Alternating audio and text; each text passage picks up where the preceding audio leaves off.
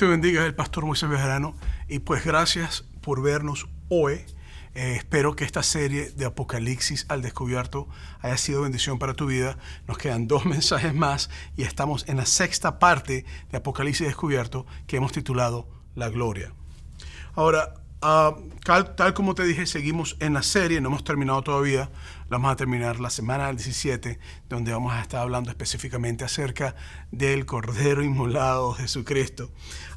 Pero la semana pasada nos enfocamos en lo que sería la novia del Cordero. Y nos enfocamos en cómo la iglesia es esa novia, que será la esposa de Cristo.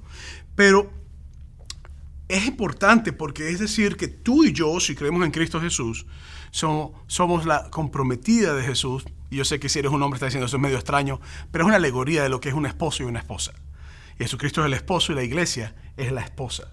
Entonces, pero nosotros que creemos en Cristo somos llamados a vivir para Él y a vivir con Él y a reinar con Él. Y creo que esto es importante porque es Jesús quien será el esposo de la iglesia y nosotros somos la iglesia que le pertenecemos.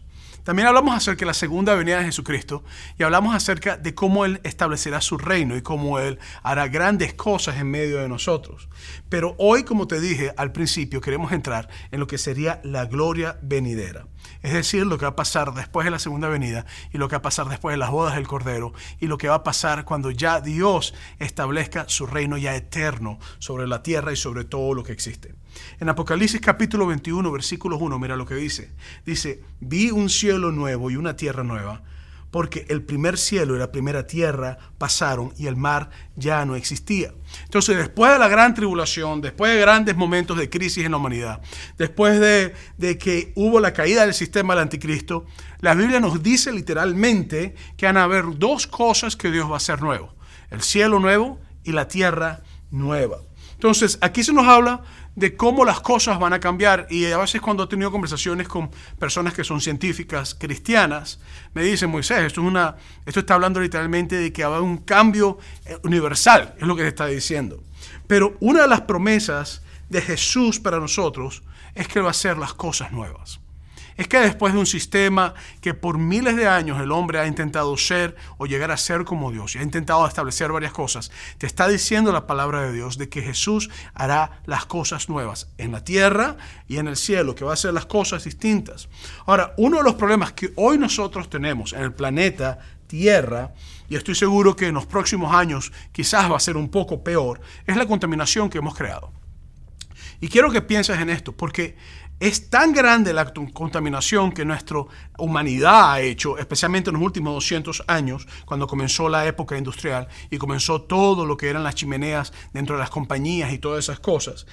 Y que por lo menos en medio del mar Pacífico hay una isla completa, o se puede decir que toda la basura de plástico se ha reunido a tal punto que muchos dicen que puede ser hasta 3 veces más grande que el tamaño de Francia.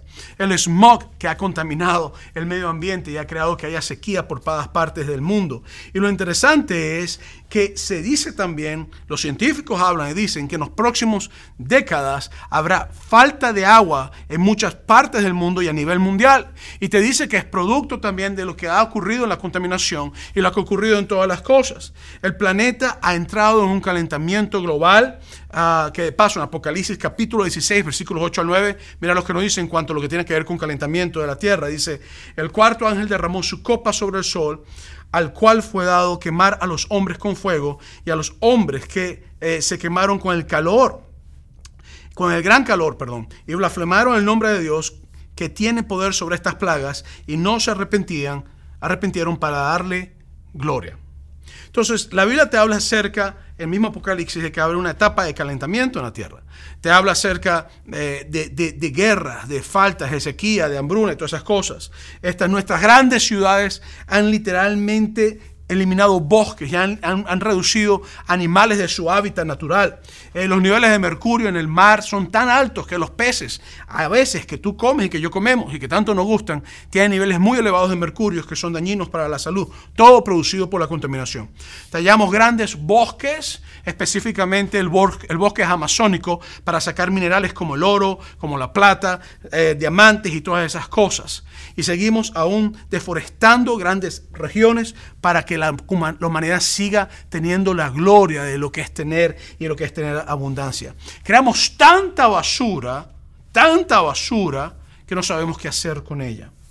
Aún en el espacio alrededor del planeta Tierra ya hay basura que el hombre ha creado. Pero la Biblia me dice que Dios va literalmente a restaurar todo lo que el hombre ha hecho en la tierra. Pero también me dice que lo va a hacer nuevo. Pero me dice también que va a ser no solamente en la tierra, sino que va a ser también un cielo nuevo, que va a ser algo que va a ser grande y que va a ser glorioso para Él reinar junto con nosotros. En Apocalipsis 21, 2, 5 dice: y yo, Juan, vi la santa ciudad, la nueva Jerusalén, descender del cielo de Dios, dispuesta como una esposa ataviada para su marido. Y oí una gran voz del cielo que decía: he aquí el tabernáculo de Dios con los hombres, y Él morará con ellos, y ellos serán su pueblo, y Dios mismo estará con ellos. Entonces, después del cielo nuevo, la tierra nueva, lo que la palabra de Dios te dice es que hace descender la nueva Jerusalén del cielo. Te está diciendo literalmente que Dios va a hacer que esa ciudad celestial que Juan vio, eso donde Juan podía ver, descendía sobre la tierra. Y la compara como si estuviera vestido como una novia para Jesús. Pero esto será un lugar para la humanidad específicamente y para que pueda adorar a Dios. Para que el mundo, el pueblo de Dios, puedan adorar a aquel que es el Creador y aquel que murió en la cruz, al Cordero de Dios. Entonces, Dios morará con nosotros. Es decir, Dios quiere tener encuentro y tener vida con nosotros. Y esto lo vemos nosotros a lo largo de toda la Biblia. De hecho, desde el principio, cuando Dios crea el tabernáculo, el objetivo era morar con la humanidad. Desde el principio tú vas a ver que Dios siempre ha querido hacernos su pueblo y que nos ha querido hacer sus hijos y sus hijas. Y creo que tanto Génesis como Apocalipsis en lo particular tienen estas ideas paralelas. Porque cuando te habla de Génesis te dice que Dios en el huerto del Edén creó un lugar para que el hombre y la mujer habitaran, y ahí Dios iba y se reunía con ellos. Dios siempre ha buscado tener un encuentro. Lo tuvo con Abraham, lo tuvo con Isaac, lo tuvo con David. Dios siempre ha buscado morar en medio de la humanidad y tener un encuentro con la humanidad. Es lo que Dios constantemente anda buscando hacer en nosotros, y es lo que Dios quiere hacer. Ahora, el asunto está en que el pecado ha separado esa relación que nosotros teníamos con Dios. Pero lo que Cristo está diciéndole a Juan, y lo que Juan está viendo, es que literalmente la nueva Jerusalén, el lugar donde Dios está morando en el cielo, descenderá sobre la tierra, y entonces nosotros, la humanidad, podemos morar juntamente con Dios. Ahora, esto es bien hermoso, porque ya Dios mora en nuestras vidas a través de Jesucristo. Y ya Dios mora en nuestras vidas porque Él quiere tener un encuentro contigo y conmigo. Ahora, una de mis partes favoritas de este texto de Apocalipsis 21, el versículos 4 y 5, dice: enjugará Dios toda lágrima de los ojos de ellos, y ya no habrá muerte, ni habrá más llanto, ni clamor, ni dolor, porque las primeras cosas pasaron. Y el que estaba sentado en el trono dijo: he aquí yo hago nuevas todas las cosas. Y me dijo: escribe, porque estas palabras son fieles y verdaderas. Entonces, mira cómo comienza diciendo. Comienza diciendo que Dios va a hacer cielo nuevo, tierra nueva. Todo lo que el hombre ha destruido en la tierra, Dios lo hace nuevo. Y ahora lo que estaba separado de la tierra con el cielo, ahora Dios lo trae a la tierra. Y crea unifica lo que es lo físico con lo espiritual. Y lo interesante es que en medio de todo esto, Dios te dice literalmente que ahí nosotros vamos a morar con Él. Pero ahora me dice que el objetivo no es solamente hacer un show, un gran espectáculo donde Él pueda mostrar su gloria, donde Él pueda hacer grandes cosas. No es algo egoísta donde simplemente diga: adórame porque yo soy Dios y se acabó el problema. No. El objetivo es sí que nosotros le adoremos porque Él es el creador de todas las cosas. Y a nosotros nos beneficia adorar a un ser tan amoroso como Él es. Pero el objetivo es enjugar o limpiar o secar las lágrimas por el dolor que nuestras heridas en nuestros corazones, por las crisis, por las luchas, por los problemas, por las pérdidas, por los momentos difíciles. El objetivo es Dios tener un encuentro con nosotros de una forma tan poderosa donde Él simplemente tenga el momento donde Él mismo pueda limpiar las lágrimas que corren por nuestros ojos. No es un asunto impersonal, es algo personal. Y te dice, ya no va a haber más muerte. En otras palabras, no va a haber más llanto, no va a haber más dolor, no va a haber más clamor, porque todas las cosas van a pasar. Dios hará algo nuevo, algo tan nuevo, donde el hombre que se ha acostumbrado a hacer guerra, a destruir, a matar, a causar problemas, no podrá hacerlo más, porque ya no es el hombre intentando mandar al hombre, sino que ahora es el Dios amoroso, todopoderoso, con una relación con la humanidad, y ya no del cielo a la tierra, sino el cielo estando ahora en la tierra. Y creo que aquí empieza algo importante a ocurrir, porque me deja saber exactamente que ya hemos nosotros podido visualizar un poco de lo que Dios quería hacer para los tiempos finales con Jesucristo. Porque en 2 Corintios capítulo 5 versículo 17 dice claramente: de modo que si alguno está en Cristo, nueva criatura es, las cosas viejas pasaron y aquí todas son hechas, óyeme muy bien, nuevas. Lo que quiere decir que la idiosincrasia o la ideología de Dios de hacer todas las cosas nuevas no son nuevas, sino que es algo que en el corazón de Dios ha estado desde el principio. Porque Dios sabía que lo que iba a ocurrir con nosotros como humanos es que íbamos a literalmente nosotros caer en un sistema de autodestrucción, en un sistema de pisar al oprimir y hacer daño y destruir el mundo y destruir el planeta y simplemente buscar gloria y gloria y gloria y gloria sin importar las consecuencias de la gloria que buscáramos. Por eso es que Dios comienza el proceso a hacer las cosas nuevas. No en la tierra solamente o en el cielo, sino con individuos. Dios comienza el proceso a hacer las cosas nuevas con personas como tú y yo. Personas que en algún momento hemos vivido nuestras vidas tal como el pasado lo era, lleno de dolor, lleno de muerte, lleno de circunstancias difíciles. Y Dios dice, es tiempo de que en tu vida hayan cosas nuevas. Por eso Cristo Jesús viene, se hace hombre, muere por nosotros y resucita por nosotros y viene nuevamente. Porque el propósito de Dios es comenzar nueva creación en nosotros y en todo lo que ha hecho, que el pecado de Satanás y el pecado de la humanidad han contaminado. Entonces Dios promete que hará nuestras vidas nuevas cuando ya estamos en Jesús. Y creo que esto es importante porque no es cuestión que yo estoy camino a Jesús o que estoy alejándome de Jesús, sino que estoy con Jesús o en Jesús. Entonces Él toma y renueva todo, te renueva las fuerzas, te renueva las esperanzas, pero algún día Dios hará todo nuevo para nosotros, así como ha cambiado y transformado nuestro corazón. Ahora, imagínate lo glorioso que será ver todo lo nuevo que Dios hará. Imagínate lo glorioso que será estar con Cristo y adorarlo y vivir con Él por la eternidad en un cielo que ha cambiado porque ahora viene la tierra y una tierra que ha cambiado porque ya no está destruida ni se está destruyendo. Pero si seguimos leyendo Apocalipsis 21, 9 al 11 te dice: vino entonces a mí uno de los 7 ángeles que tenían las 7 copas llenas de las 7 plagas postreras y habló conmigo diciendo: ven acá, yo te mostraré la desposada, la esposa del Cordero. Me encanta esta parte. Y me llenó en el espíritu y me llevó en el espíritu a un monte grande y alto y me mostró la gran ciudad santa de Jerusalén, que descendía del cielo de Dios. Tenían la gloria de Dios y su fulgor era semejante al de una piedra preciosísima, como piedra de jaspe, diáfana como el cristal. Entonces ahora Juan, que está en medio de todo esto, que él conoce lo que es el mundo antiguo como tú y yo lo conocemos, antes de que Cristo venga y establezca todas estas cosas. Ahora Dios lo lleva y empieza a mostrarle ahí personalmente la hermosura y la gloria de ese sitio, de ese lugar. Y creo que es importante porque nos habla acerca de la esposa del Cordero. Y quiero que pienses en esta escena por unos momentos. Aquí Jesús es el esposo. Y Él hace unificar lo espiritual con lo físico al descender el cielo o la Nueva Jerusalén sobre la tierra. Y ahora Él establece su reino celestial sobre un reino también terrenal y unifica todas las cosas que tenemos que decir, lo que llamaría la dimensión física o materia con la dimensión espiritual.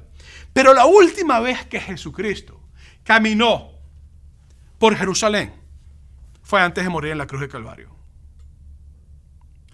Y creo que esto es importante que lo comprendamos, porque Cuando Jesucristo caminó por Jerusalén ese día, Él llevaba una cruz sobre sus hombros. La gente se estaba burlando de Él. La gente estaba gritando, crucifíquenlo. La gente no le importaba que Él era el Cordero de Dios, sino que estaban buscando que Él fuera muerto en una cruz. Y ahora te presentan no a un Cristo que está cargando tu cruz, que es un simbolismo de tu pecado, o un Cristo que está cargando las cargas por las cuales Él abolió la muerte que en la Nueva Jerusalén no va a haber, y abolió también el llanto que en la Nueva Jerusalén no va a haber, ni las enfermedades que en la Nueva Jerusalén no va a haber, porque Él lo abolió todo caminando en la tierra, en la Jerusalén de su época, con una cruz que llevaba tu nombre y mi nombre.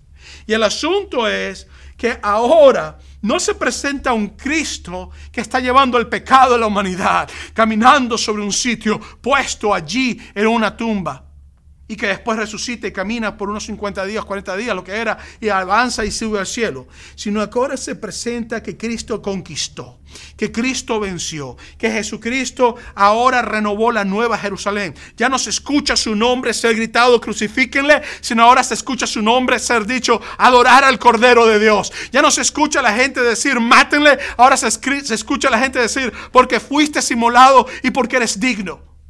Y aquí es donde las cosas entran. Ya el sistema del anticristo no está sobre el mundo, no está sobre Jerusalén. Los dos olivos ya pasaron, hicieron grandes señales. Si no sabes a lo que me estoy refiriendo, búscate todos los mensajes que están en YouTube, en Sunrise Church Español, y tú puedes verlo tranquilamente. Ahora Jesús muestra de que Él ha vencido y con su poder y su gloria ha renovado una ciudad llena de pecado para ahora hacer algo celestial y algo totalmente nuevo. Ahora quiere decir que Cristo ha vencido el poder del anticristo, el poder del dragón Satanás, el poder de la humanidad, y nos presenta que todo lo que nos trae es hermoso y adornado para Él, y que nosotros ahí seremos la esposa. La novia se convertirá en la esposa. Apocalipsis 21 dice, las 12 puertas eran 12 perlas. Cada uno de las perlas era una perla. Y la calle de la ciudad era de oro puro, transparente como el vidrio. Ahora, esto cuando yo lo estaba estudiando y estaba orando y estaba preparando este mensaje, me encanta porque nos describe la ciudad con puertas de perlas y calle de oro puro. Entonces, esto me quiere decir que la gloria de Dios se refleja increíblemente en este lugar. Pero recuerda también que lo que acabo de leer es que las perlas son puertas y que las calles son de oro. Es decir, que la gloria de Dios es lo más valioso en este lugar. Y que no son las perlas, ni es el oro. En nuestro mundo, las perlas y el oro son lo más valiosos. De hecho, todo sistema bancario de todo país, hasta el momento, está basado a nivel de reservas de oro que el país tiene en la banca internacional. Pero aquí en la Nueva Jerusalén, el oro no es lo más valioso que hay. Aquí en la Nueva Jerusalén, las perlas no son lo más valioso que hay. Aquí en la Nueva Jerusalén, las piedras preciosas o todo lo que implica riquezas y gloria no es lo más valioso que hay. ¿Tú sabes lo que es lo más valioso aquí? Lo más valioso aquí es estar en el lugar que Dios quiere morar con su pueblo. Lo más valioso aquí es que su pueblo adorará a Dios. Lo más valioso aquí es que la gloria de Dios está en ese sitio y es lo que hace que todo sea resplandente. Mientras en la tierra vieja lo valioso es el oro, las riquezas y lo material, en la Nueva Jerusalén el oro, las riquezas y lo material son simplemente cosas para pisar y son puertas para abrir. No tiene nada que ver con lo que nosotros en la tierra tenemos. Por eso es que te dice la Biblia que será una nueva tierra y un nuevo cielo. Porque el cielo bajará, ya no estará más arriba, bajará aquí a la tierra. O sea, la Nueva Jerusalén estará aquí. Y la tierra ahora ya pierde el valor de las cosas y empieza a darle valor a la gloria de Dios. Empieza a darle valor a las cosas que realmente son eternas. A la presencia del Cristo, del Cordero de Dios, que ha vencido y que vendrá y gobernará por la eternidad. Y creo que esto es importante porque cuando te habla acerca de la novia, que es lo que estamos leyendo, que te habla acerca de la Nueva Jerusalén siendo como la esposa y te habla acerca de la iglesia como la novia que va a estar en la esposa y va a ser nosotros, pues. La semana pasada yo dije algo y quiero recalcártelo hoy también. Yo dije que hablábamos de la gran ramera y que era un lugar donde el anticristo moraba. Era un lugar donde el anticristo estaba sentado. Y que la gran ramera trabajaba con el anticristo y te hablábamos que era un sistema. Si no lo has visto, por favor, ve a nuestro canal de YouTube y ahí puedes verlo. Nuevamente, Sunrise Church Español. Ahí lo puede ver en YouTube. Ahora, también la Nueva Jerusalén está adornada, pero no es para un anticristo falso, sino que es para el Cristo verdadero. Pero como te dije la semana pasada, lo que Satanás toca lo convierte en una prostituta, en una ramera. Y lo que Cristo toca lo convierte en su esposa. Lo que Satanás toca lo contamina y lo convierte en alguien que fornica, que anda adulterando, que simplemente está llena de dolor. Lo que Jesús toca lo purifica, lo guarda para él y simplemente lo hace su esposa. Por eso es que Apocalipsis después te sigue hablando en Apocalipsis 21, 22, y me fascina esta parte porque dice, y no vi en ella templo. Es decir, en la Nueva Jerusalén no había templo. Pero cuando tú has estudiado la historia de Jerusalén, Jerusalén siempre ha tenido templo. En este momento no tienen templo, pero los judíos están deseosos por construir el templo. Pero siempre ha tenido templo porque el templo lo edificó Salomón. Y es cuando dice, si mi pueblo se humillare y clamare a mi nombre, yo inclinaré mi oído hacia ellos y sanaré la tierra. Es la primera vez que se construye el templo. Pero después el tabernáculo de Moisés, Dios lo manda a construir porque Dios quiere habitar entre el pueblo. Pero ahora en la Nueva Jerusalén dice que no hay templo. ¿Sabes por qué? Porque el Señor Dios Todopoderoso es el templo de ella y el Cordero. Me encanta esta parte. Porque en 1 Corintios capítulo 3, versículo 16 al 17, nos da a entender que los que somos ahora en este momento, el templo del Espíritu Santo, somos tú y yo si tienes a Cristo en tu corazón. Fíjate cómo Dios va haciendo las cosas. Él te dice literalmente de que en el Nueva Jerusalén no va a haber un templo. Simplemente no va a haber un templo. Porque Dios será el templo. Pero ahora en la tierra, el templo del Espíritu Santo eres tú y soy yo si has recibido a Jesús en tu corazón. Es esa misma idea donde Dios lo que quiere es morar con nosotros. Es la misma idea donde Dios lo que quiere es pasar tiempo con nosotros. Es la misma idea donde Dios lo que quiere decir es, tú eres mi hijo, tú eres mi hija, yo soy tu Dios. Tú me adoras y yo te bendigo. Tú vives para mí, yo vivo para ti. Tú vives para mí, yo morí por ti en la cruz. Tú vives para mí porque yo resucité por ti. Y aquí es donde empieza entonces esto. Antes de que Dios hiciera cielo nuevo y la tierra nueva, Dios hizo en nosotros su templo. Y en este momento, tal como estoy diciendo, nosotros somos templo moral del Espíritu Santo. Es decir, Dios mora en nuestros corazones. Pero cuando Dios haga todo nuevo, nosotros somos los que moraremos en Dios. Las cosas como que siguen la misma dirección, la misma idiosincrasia, la misma filosofía, el mismo deseo, pero simplemente hay un cambio, donde ahora yo soy el que vivo en Dios. Ahora yo puedo estar cerca con Él. Y creo que esto es importante, porque Él se convierte en el templo, en el lugar donde ahora nosotros podemos adorar. Es decir, todo lo que hacemos aquí en la tierra para acercarnos a Dios no se comparará en nada cuando estemos con Dios y podamos ver en la Nueva Jerusalén y en la nueva tierra y en el cielo nuevo. Todo, sin excepción alguna. No se puede comparar cuando ahora Dios es el templo y yo puedo entrar a la presencia de Dios y vivir para Dios y adorar a Dios. Él será nuestro lugar de reposo, nuestro lugar de vida. Él será nuestro lugar de amor. Él será nuestra esperanza. Porque Él será nuestro templo. Él será aquel que ha dado todo por nosotros. Por eso es que en Apocalipsis capítulo 21, versículo 23 te dice, la ciudad no tiene necesidad de sol ni de luna que brille en ella, porque la gloria de Dios la ilumina y el Cordero es su lumbrera. Es tanta la gloria de Dios, tanta la gloria de Dios, tanto el poder de Dios, que todo lo que nosotros conocíamos, la necesidad de tener sol, luna, ya no lo tenemos. Sino que ahora Dios es nuestro sol, Dios es nuestra luna, Dios es nuestra lumbrera, Dios es nuestro camino. En la tierra tú sabes que se necesita el sol para vivir. Sin el sol no existe vida en la tierra, por lo menos humana. Pero lo interesante es que ahora Dios se convierte en nuestro sol y se convierte en nuestro todo. Y el sol es necesario para que las plantas crezcan y con las plantas tenemos nosotros alimentos. Dios se convierte en nuestro sustento. Se convierte en todo para nosotros como humanidad. Apocalipsis 21:26 dice, y llevarán la gloria y honra de las naciones a ella. Y me encanta esta descripción del cielo nuevo, porque ahora la gloria de las naciones será traída a la presencia de Dios. Ya no es que será dada al anticristo, porque eso es lo que ocurre en el capítulo 13, 14 de Apocalipsis, sino que ahora es la gloria de Dios lo que está recibiendo. Las naciones están dando la gloria a Dios, y la gloria de las naciones están trayendo para Dios.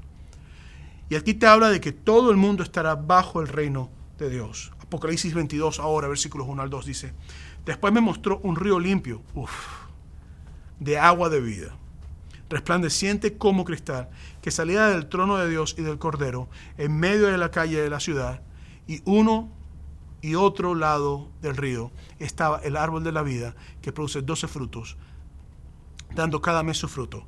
Las hojas del árbol eran para sanidad de las naciones. Ahora, trata de imaginarte esta imagen de la Nueva Jerusalén.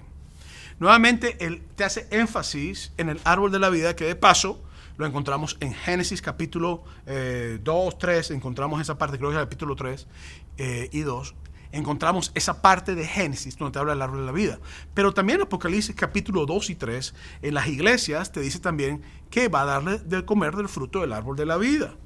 Y se nos dice que es para sanidad para las naciones. En otras palabras, nos está diciendo que este árbol de la vida está plantado para ahora, para el mundo. El mismo árbol que Dios removió de la humanidad. Cuando el hombre y la mujer pecaron y se alejaron de Dios, ahora Dios lo vuelve a poner otra vez en la Nueva Jerusalén.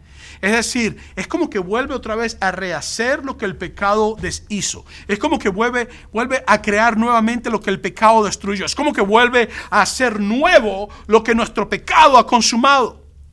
Y me encanta este concepto porque te dice que está plantado en un río que sale del trono de Dios y del Cordero. Es decir, que el agua de vida, el agua que sale, el agua que alimenta el árbol de la vida, sale del trono de Dios. Y te deja saber entonces que es ese árbol que está alimentado del río de agua de vida, que sale del trono de Dios, el que me lleva a mí entonces a ser sanado, a ser renovado. Es decir, desde el principio Dios ha sido toda fuente de vida y al final Dios seguirá siendo toda fuente de vida. Desde el principio Dios ha querido un encuentro con el hombre y ha querido hacer grandes cosas y al final Dios seguirá haciendo el plan que comenzó desde el principio: amar a su creación, amar a la humanidad, hacer todo por ellos y ser su Dios, ser su Padre celestial.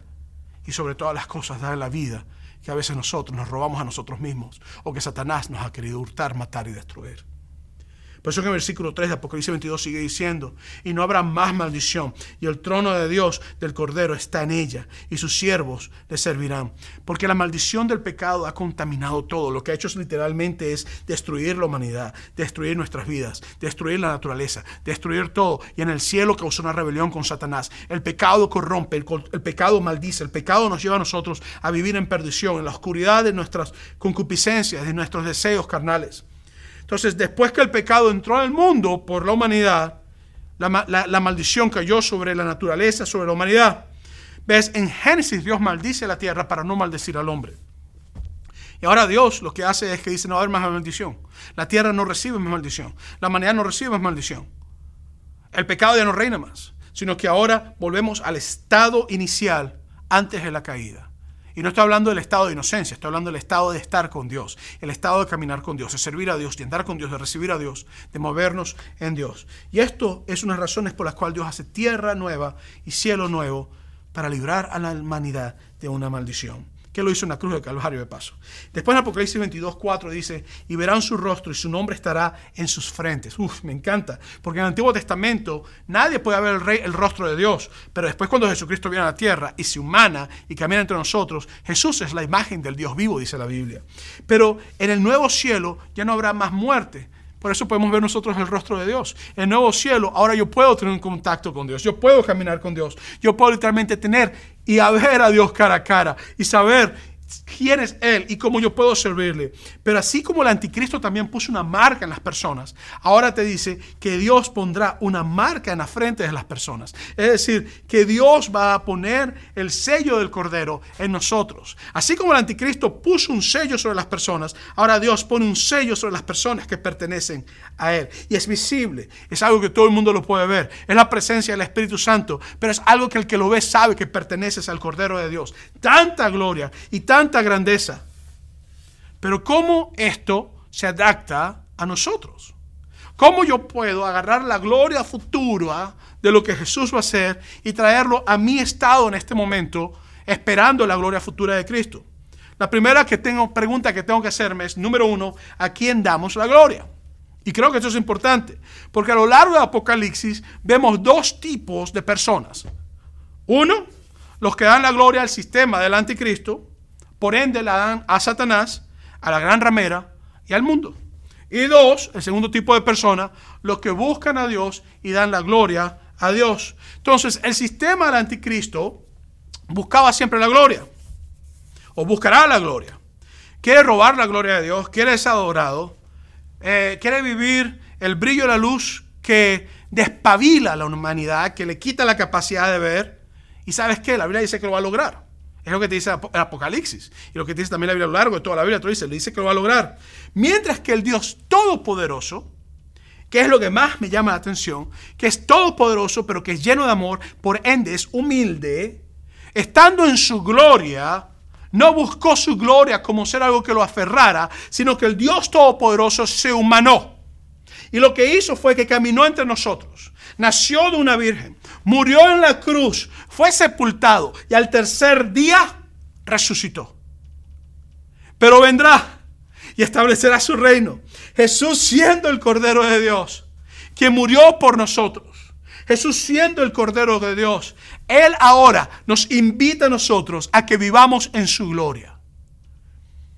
Él nos invita a nosotros que nosotros vivamos para Él. Y su gloria, su muerte, su resurrección elimina nuestras lágrimas. Su resurrección nos enjuaga las lágrimas. Nos deja saber que estamos bien. Elimina la muerte y hace todo nuevo para nosotros. Pero sobre todo, se convierte en nuestra morada o en nuestro templo. Entonces, ¿a quién le damos nosotros la gloria? Porque esto es asunto de gloria. En el cielo va a ser toda la gloria de Dios, la luz de Dios resplandeciendo. La palabra en griego para la gloria es doxa. Y tiene que ver con luz que brilla increíblemente, normalmente. Entonces, ¿se la damos al sistema del mundo la gloria? ¿Se la damos a cosas materiales, a oro, a prendas, a dinero, o a títulos tontos? Yo soy pastor, yo tengo un PhD, y no estoy diciendo que son malos, pero eso no te lleva para el cielo. Yo soy el doctor fulanito de tal, o yo soy ingeniero, o yo soy abogado, o yo soy, no sé, perro calentero, o yo soy, no sé, barrendero. Títulos tontos, o le damos la gloria a dinero, o a dioses falsos, o se la damos a Dios. Creo que esto es importante porque el mismo apóstol Juan, en un momento de mucho destello espiritual, quizás aturdido por el mismo destello espiritual, casi le da la gloria a la persona equivocada.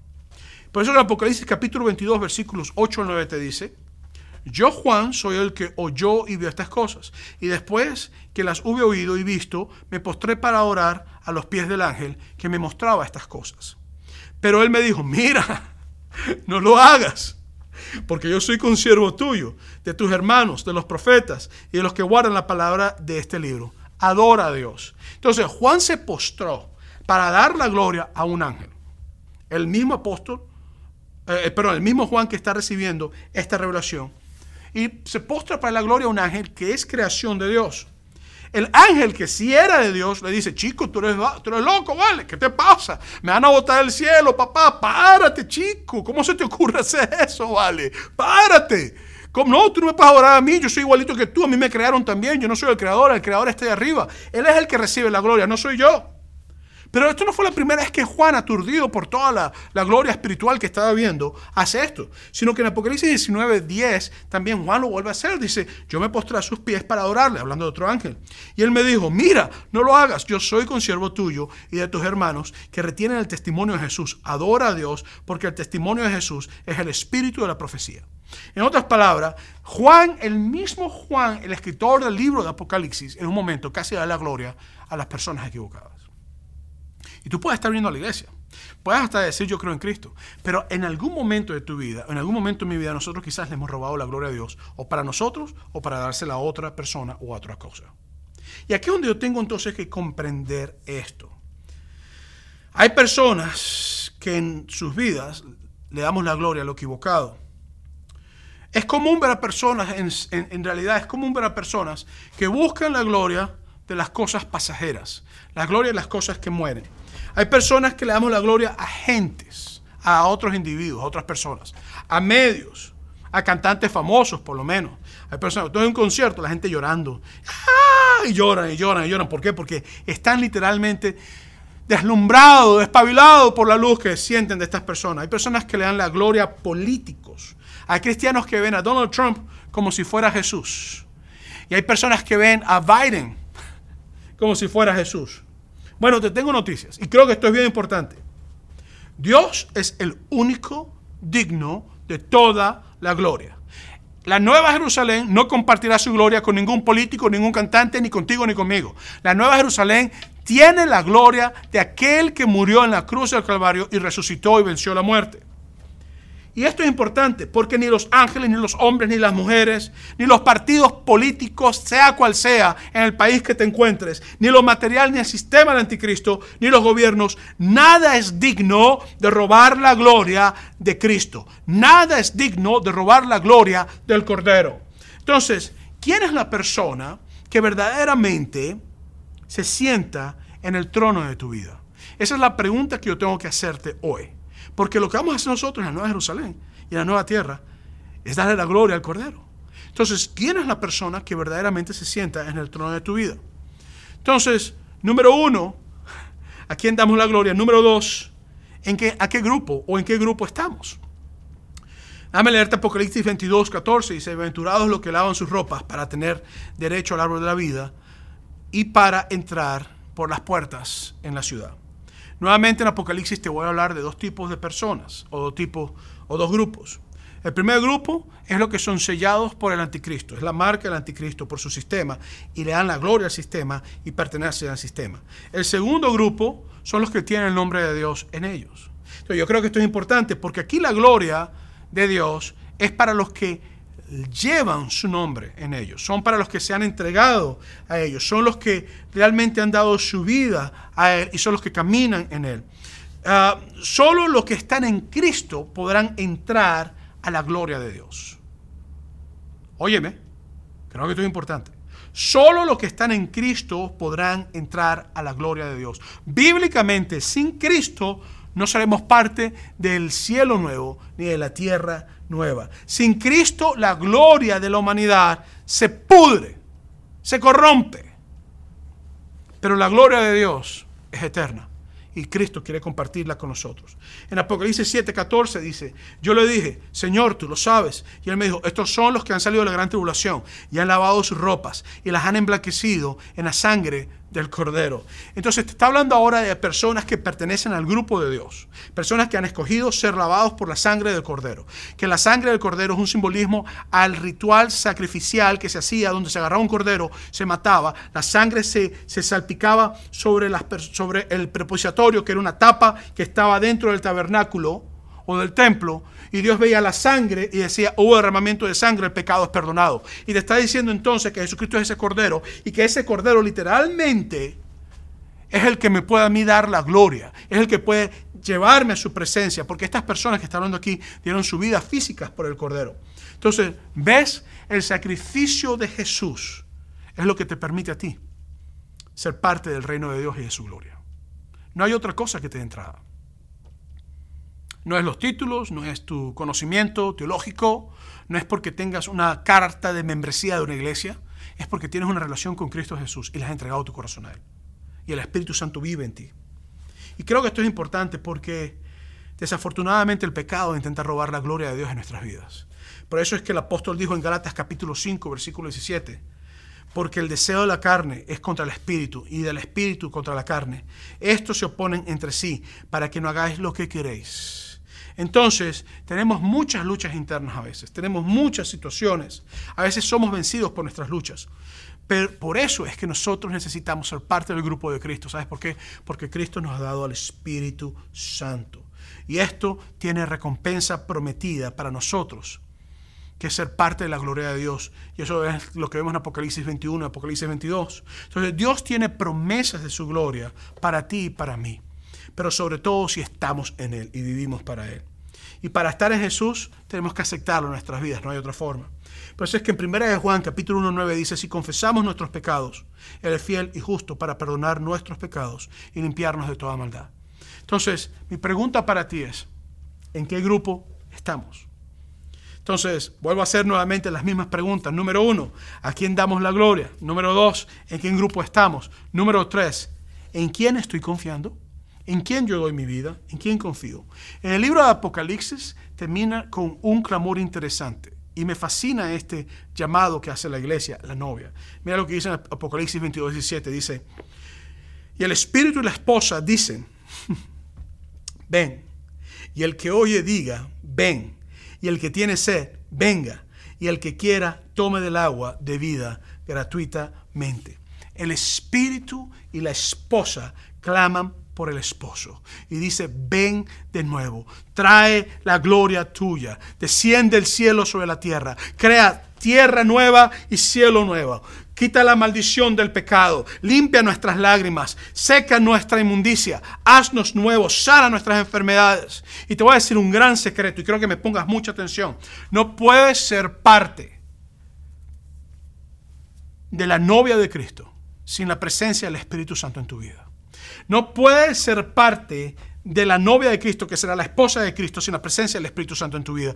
Por eso es que te dice claramente que el Espíritu y la novia claman y dicen ven. ¿Sabes por qué? Porque el que te sella es el Espíritu Santo. El que deja saber cuando Cristo venga en su venida que tú eres parte de Él es porque el Espíritu Santo vive en ti. Entonces no puedes ser parte de la novia en Cristo si el Espíritu de Dios no vive en ti. Y por eso nosotros clamamos ven Señor, porque confiamos en Él. Por eso es que en Apocalipsis hay dos grupos, los que confían en el anticristo y en el dragón y en la gran ramera, en el falso profeta, y los que confiamos en Dios. Entonces, clamamos, ven Señor, porque confiamos en Él. Porque le tenemos confianza, sabemos que lo que Él ha hecho lo va a cumplir, lo que Él ha dicho lo va a hacer. Confiamos en su obra de salvación, confiamos porque Él dio su vida por nosotros en la cruz de Calvario, confiamos porque sabemos que resucitó y confiamos sobre todas las cosas porque sabemos que el esposo vendrá por su novia que hará su esposa. Confiamos que Él vendrá en su segunda venida y que va a ocurrir y que es eminente y que no hay negociaciones alguna. Mientras muchos confían en dinero, en riquezas, otros confían en el sistema del anticristo. Confían quizás en sistemas políticos, en grandes personalidades políticas, en brujos, en ídolos. La novia, la que será la esposa, confía en el esposo que le dio su vida al morir en la cruz del Calvario. Es decir, la novia, la que va a ser la esposa, confía que Jesús, que es el llamado a ser el esposo, porque Él dio su sangre por nosotros, porque Él murió por nosotros y Él nos está llamando porque Él nos ama y porque nos ama y porque Él se dio por nosotros. Nosotros podemos confiar en Él. Y esto es importante que nosotros lo comprendamos. Porque así como nosotros confiamos en Él, Él nos dará del árbol de la vida. Y también nos hará beber del agua de la vida. Y esto es lo que Dios quiere que yo comprenda. Porque en Juan capítulo 7:37, literalmente Jesús hace una invitación. Dice, Jesús se puso en pie y alzó la voz diciendo, si alguno tiene sed, venga a mí y beba. Esta es la invitación que Jesús te hace hoy. La invitación es que vengas y que bebas del agua de vida, que comas del agua de vida, que confíes en Él, que Él quiere transformar tu vida, que Él quiere que tú vivas en la gloria de Dios. Por eso te digo hoy, busca la gloria de Dios. Busca al esposo, que es Jesús. En Apocalipsis 21:7-8 dice, el que venciere hará todas las cosas, y yo seré su Dios, y Él será mi hijo. Pero los cobardes, incrédulos, los abominables y homicidas y fornicarios y hechiceros, los idólatras, todos los mentirosos tendrán su parte en el lago que arde con fuego y azufre, que es la muerte segunda. Y te dije la semana pasada que había una falsa doctrina que decía que no había infierno ni que había lago de fuego y azufre. La Biblia te habla a ti de un lago de fuego y azufre y te dice que ahí estarán las personas que no confían en Jesús, que no tienen relación con Jesucristo, que aman más las cosas que no son eternas, sino las cosas terrenales. Por eso yo quiero que nosotros comprendamos que ser parte de la novia de Cristo, tienes que confiar y creer en Jesús. Y que el cielo es para aquellos que buscan la gloria de Dios, no los que buscan la gloria del sistema del anticristo, ni que buscan la gloria de la gran ramera o la gloria de los sistemas mundiales, sino los que comprenden que hay una gloria que es eterna, pero eso es una gloria que se corrompe. Por eso Jesús te hace una invitación. La invitación de que vengas a beber del agua y que vengas a comer del árbol de vida. Para terminar, me gustaría hacerte las 3 preguntas que he estado explorando a lo largo de este mensaje. ¿A quién damos la gloria? ¿En qué grupo estamos? ¿En quién estoy confiando? Jesús murió en la cruz por nosotros. Se entregó completamente. No tienes por qué no ser parte de la novia, de la iglesia, de la esposa. Y sobre todo, te invito a que experimentes adorar a aquel que dio su vida por nosotros en la nueva Jerusalén, en el cielo nuevo y en la tierra nueva. Si tú quieres aceptar a Jesucristo como tu Salvador, yo quiero invitarte que ahí donde estás tú hagas esta simple oración conmigo. Te lo voy a repetir, no es mágica, no es que vamos a hacer abacadabras, patas de rana, no. Esta es una oración genuina de un corazón lleno de paz que ha comprendido que Jesús es el Rey soberano y que quiere invitarlo a que viva en su corazón porque Él quiere ser templo del Espíritu Santo, porque después Él será el templo donde tú vivirás. Si tú crees esta palabra, te invito a que ores conmigo. Padre Celestial, yo te pido en el nombre de Jesús que tu Hijo amado entre en mí y te pido que Él sea mi Salvador. Mi vida te la entrego y la dejo en tus manos a partir de hoy.